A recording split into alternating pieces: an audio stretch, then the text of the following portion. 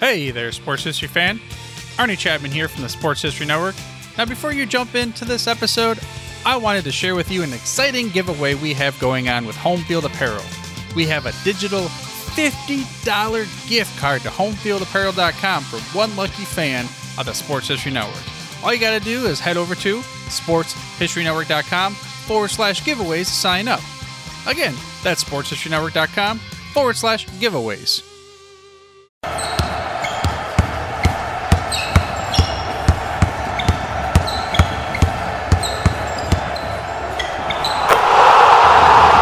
This is Basketball History 101 with Rick Loiza. Welcome back to Basketball History 101, part of the Sports History Network. I am your host, Rick Loiza, and this is the podcast where we bring to life some of the forgotten stories from basketball history. And today we bring you the story of the 1936 Berlin Olympic Basketball Tournament. In 1936, that was the first year that basketball was included as a full medal sport. Now, it was not the first time that basketball was played at the Olympics, just the first time that it was a full, permanent medal sport. Back in 1904, the Olympics were hosted in St. Louis, Missouri, in the United States. Since America was the host of the Olympics, they decided to have basketball as a demonstration sport, which was the privilege afforded to the host nation. Or at least it was afforded to them until 1992, when the International Olympic Committee put an end to it. But basically, this is how it worked. The host nation would use the opportunity to include a sport that was very specific or had its origins in that culture or nation. The demonstration sport did offer medals like every other sport did, but the medals would not count toward a nation's official totals. Occasionally, a demonstration sport became popular enough to become a full medal sport, as in this case. For example, Sweden hosted the 1912 Olympics and decided to include a sport called glima, which was traditional Icelandic wrestling. It did not become a full medal sport.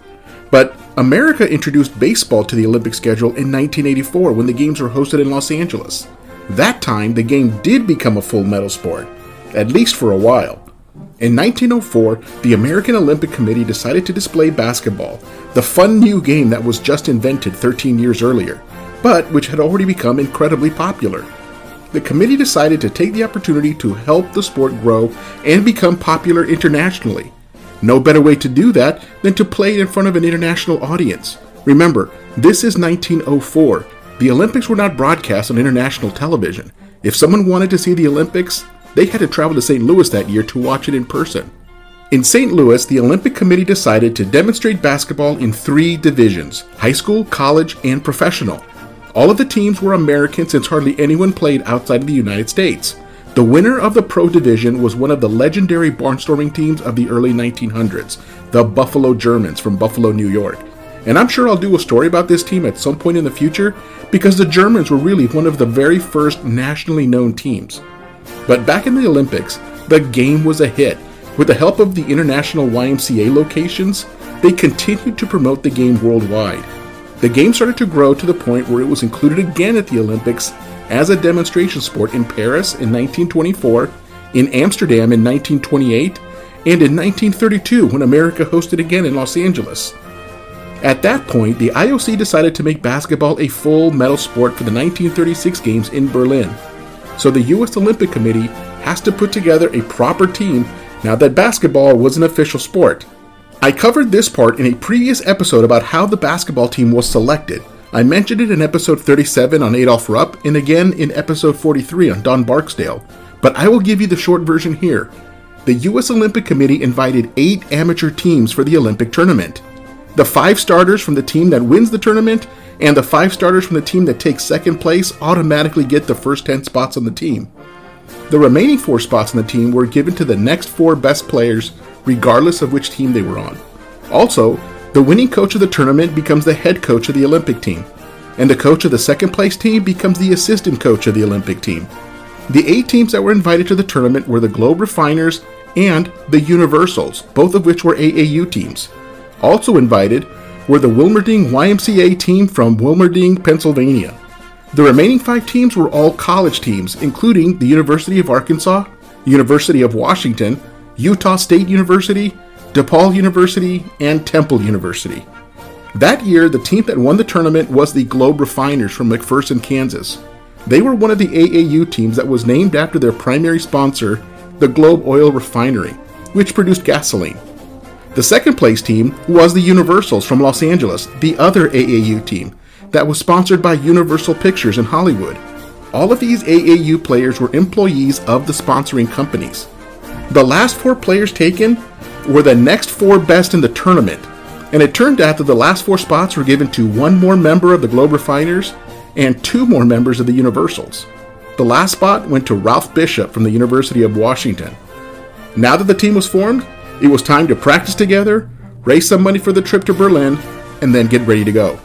On July 15, 1936, the entire U.S. Olympic team, representing every sport, boarded a ship that left Pier 60 in New York City bound for Europe.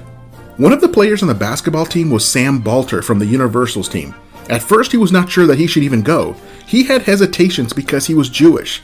The Olympics were being held in Germany, where Adolf Hitler was in charge. But after reconsidering the issue, he decided what better thing to do than to go to Berlin and make Adolf Hitler watch a Jewish man win the gold medal. This is where I have to pause the main story to add some context. Often when I share these basketball stories, my goal is to share a story from basketball's history that has some significance to the overall history or development of the game. In this case, it is practically impossible to tell this story without acknowledging the fact of where the tournament was being played. It was being played in Nazi Germany. Adolf Hitler had been in charge for about 3 years at the time of the Olympics, and World War II was not going to start for about 3 more years after the Olympics. But in the meantime, Hitler was working furiously to rebuild Germany and build up his military in preparation to begin the war. When athletes from around the world arrived in Berlin, they were greeted with Nazi flags and swastikas everywhere. They noticed Nazi soldiers posted on practically every corner in a variety of different colors and styles, indicating the type of soldier they were. This was Hitler's opportunity to show off to the entire international community how he had rebuilt Germany from a country with practically a non-existent economy, still reeling from the sanctions of World War I, into an international powerhouse. In other words, this was a chance for Hitler to show off in front of the entire world. This was Hitler's opportunity to turn the Olympics into his own personal propaganda machine. They spent months preparing the city of Berlin for everyone's arrival. They repaved roads, repainted and repaired buildings. They put a fresh coat of paint on everything. They made sure that every storefront was filled with goods. They wanted to give off the impression of abundance. But most of it was just an act. It was just temporary. Most of the stores would close as soon as the Olympics were over. All resources and effort would be redirected back to building up the military. Even while the Olympics were going on, there were work camps outside of Berlin already forcing Jews into slave labor. And German Jews that were not already in jail were not allowed anywhere near any of the Olympic venues. Hitler even excluded Jewish athletes from his own German Olympic team. The American basketball players who were selected from the Universals team knew that something was up. These players worked on movie sets in Hollywood for a living, and they all said that Berlin was cleaner than a movie set. And that is what did not feel right about it. It was just too perfect, like it was all some sort of elaborate staging. And they were dead right. At this point in their Nazi history, it was no secret that Hitler was promoting the white race as superior. This was a point where many of the international athletes of color, or of Jewish background, had to think twice before deciding to represent their countries in Berlin. Guys like Sam Balter. Thankfully, most of these athletes decided that they needed to go, if for no other reason to show Hitler that his theory of Aryan superiority was nothing but propaganda. So this is the background for all the athletes as the American basketball team was preparing to win gold in Berlin. It did not get any better when they got there. The 1936 Olympics were the first ones that did a huge, proper opening ceremony the way that we see it today. The Nazis wanted to go over the top and show the rest of the world how great they thought they were, with bands and marching and more Nazi flags than anyone could count. Even the Hindenburg flew over the stadium as part of the ceremony. One of 2 traditions that kept going from that Olympics was the pomp and circumstance of the opening ceremonies. The other tradition was that of bringing the Olympic flame from Athens, Greece to the opening ceremony. Yep, that was their idea too. As part of every opening ceremony, there is the Parade of Nations, where each country marches around the track. Every country was instructed to have their flag bearer dip their flag as they marched directly in front of Hitler as a sign of respect for the Nazi regime and the Führer. American gymnast Al Joachim was carrying the American flag, and he refused to dip that American flag when they came around in front of Hitler, and the gesture spoke loudly. Hitler noticed. And this is a good place to stop and take a break, and I'll be right back with a story of the actual tournament. This podcast is part of the Sports History Network, your headquarters for the yesteryear of your favorite sport. You can learn more at sportshistorynetwork.com. Welcome back to the show, and let us pick up where we left off. The basketball team is getting ready to play in this tournament. There are 21 nations represented in the basketball tournament, and they had to play on a series of outdoor clay courts like the ones you see at the French Open tennis tournament. And it rained some, but that did not stop the tournament. They just played in the rain and mud. One of the unusual rules for basketball at that Olympics was the fact that once you substituted a player out of the game, he could not re-enter. They treated it like it was international football or soccer as we call it in the US. That meant that the 5 starters typically played the whole game. Also, Germany provided the official balls for the tournament, which were oversized, completely smooth, and very slippery, especially on the days when it rained. At the time, there was no official standard for what a basketball should be, so the Germans decided to design their own version, and they made everyone play with it.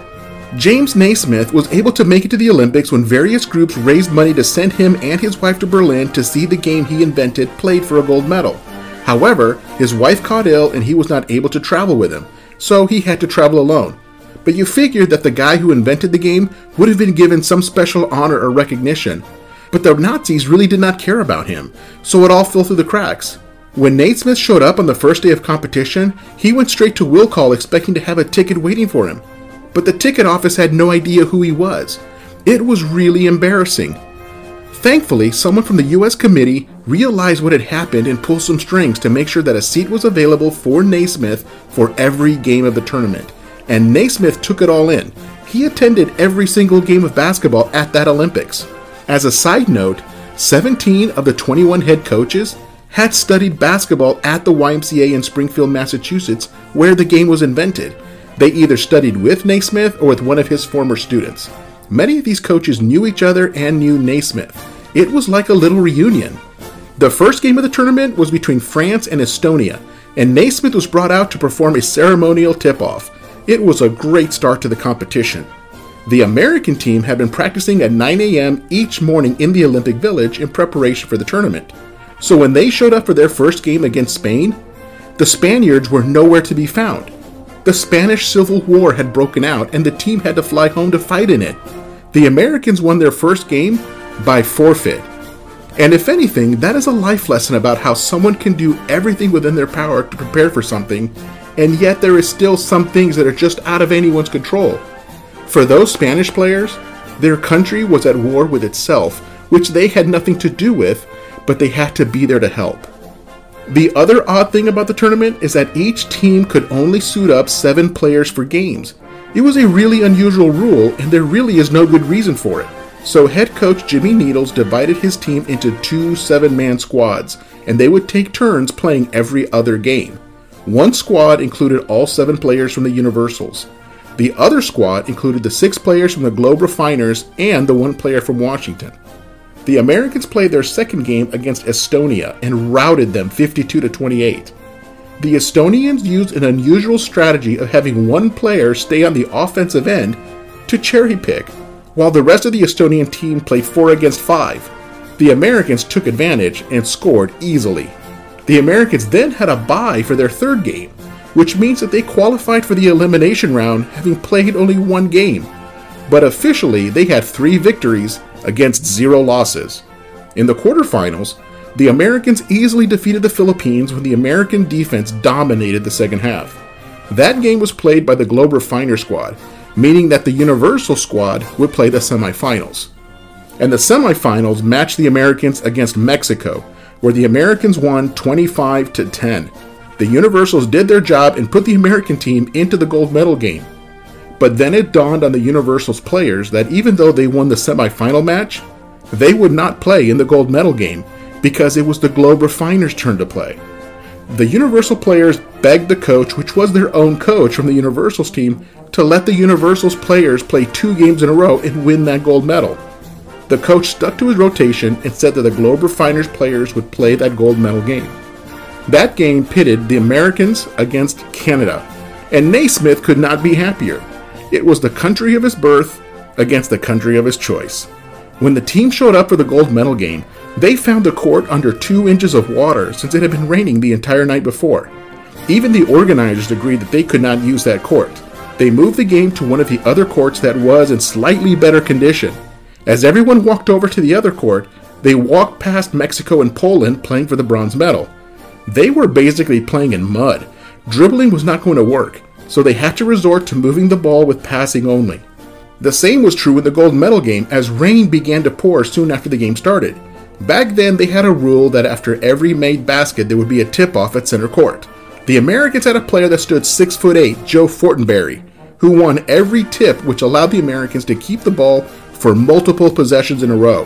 When the Canadians did get the ball, Fortenberry ran back on defense and goaltended every basket. Goaltending was still allowed in those days. The Canadians basically had no chance. The final score was 19-8, as the game was played in wet, sloshy weather with a slippery ball and on a slippery, muddy court. It was the weirdest, worst, and best game all at the same time. The players fought hard against the conditions of nature.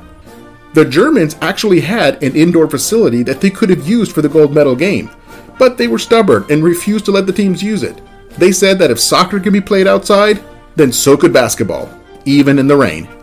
In the end, North America dominated, with America, Canada, and Mexico taking gold, silver, and bronze respectively. And Naismith had an incredible time over the 2 weeks. He took time to try to get to know as many players as he could from all 21 nations. He was always a humble man, but it delighted him greatly to see his game played at the Olympics. He was on cloud 9 as he returned to America. America has now won 15 out of 19 Olympics where basketball was played. And in case you're wondering, the Soviet Union has won it twice, then Yugoslavia and Argentina each have won. And I just want to finish by naming the players who were part of that team. From the University of Washington, we have Ralph Bishop. From the Globe Refiners, we have Joe Fortenberry, Tex Gibbons, Francis Johnson, Jack Ragland, Willard Schmidt, and Bill Wheatley.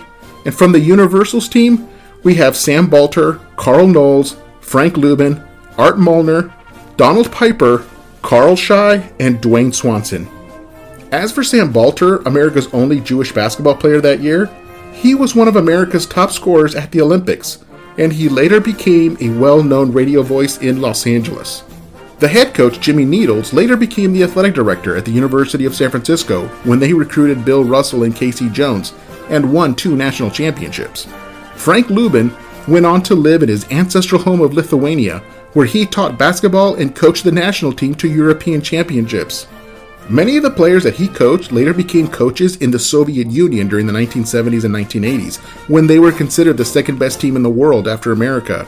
So in a way, we can blame Lubin for the Soviets winning the gold medal in 1972 when the games returned to Germany. He taught those Soviet coaches the game of basketball. Now how's that for irony?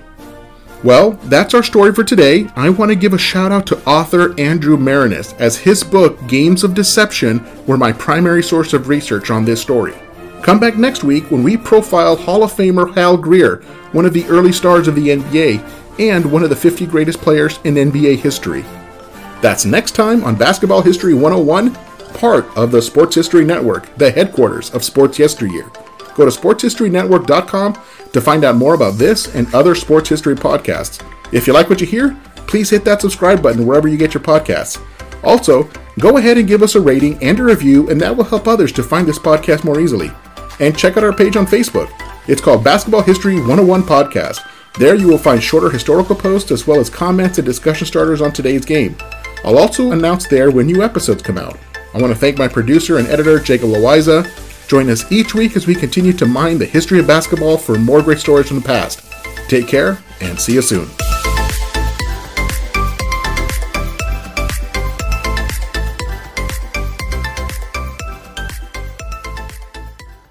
That year, and now he was also NBA champion and the NBA Finals MVP. As was his nature, he spent the summer hunting and fishing back in Louisiana. It was his favorite thing to do. The one thing that the people of Bernice, Louisiana said was that no matter what, Willis Reed was the same old guy that grew up in their small town. He never changed, even after becoming a famous basketball player. he was still that hard-working kid at heart. The Knicks were able to win it again in 1973 when they added Earl Monroe to the team. And today, those are still the only 2 championships in Knicks history. Willis Reed played his final season in 1974, where he only made it into 19 games due to injury. His body had completely fallen apart after only 10 seasons. He was one of the most decorated players of all time, and he was inducted into the Naismith Basketball Hall of Fame in 1982 and was named to the NBA 75 list in 2021. He was a league MVP, an All-Star MVP, an All-Defensive Player, and the only Knick in history to win Finals MVP. Today, Willis Reed is comfortably retired in Grambling, Louisiana, not far from where he went to college. He lives in a very nice home right next to his best friend from childhood, Howard Brown. He still does chores around his property, but always looks forward to a day of hunting or fishing. Not a bad life if you ask me. The guy that everyone underestimated, even the Knicks, turned out to be arguably the greatest Knick of all time. Now, no disrespect to Patrick Ewing, Bernard King, Carmelo Anthony, or anyone else who ever put on a Knicks jersey. But has anyone else been the captain and leader of a Knicks championship team? The answer is no. So, that does it on this story on Willis Reed. Join us next week when we share the story of the friendship and rivalry between Kareem Abdul-Jabbar and Wilt Chamberlain. That's next time on Basketball History 101, part of the Sports History Network, the headquarters of Sports Yesteryear. Go to sportshistorynetwork.com to find out more about this and other sports history podcasts. If you like what you hear, please hit that subscribe button wherever you get your podcasts. Also, go ahead and give us a rating and a review, and that will help others to find this podcast more easily. And check out our page on Facebook. It's called Basketball History 101 Podcast. There you will find shorter historical posts, as well as comments and discussion starters on today's game. I'll also announce there when new episodes come out. And I want to thank my producer and editor, Jacob Loaiza. Join us each week as we continue to mine the history of basketball for more great stories from the past. Take care, and see you soon.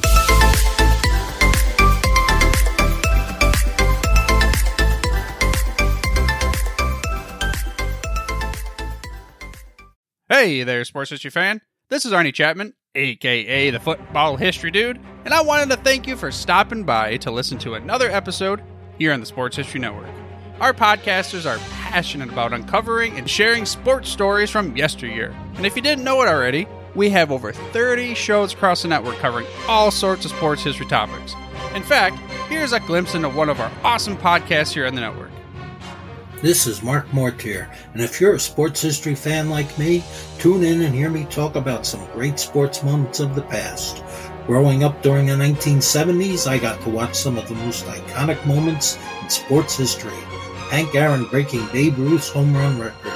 Willis Reed limping out of the locker room in Game 7 of the NBA Finals at Madison Square Garden as the fans erupted with a thunderous ovation.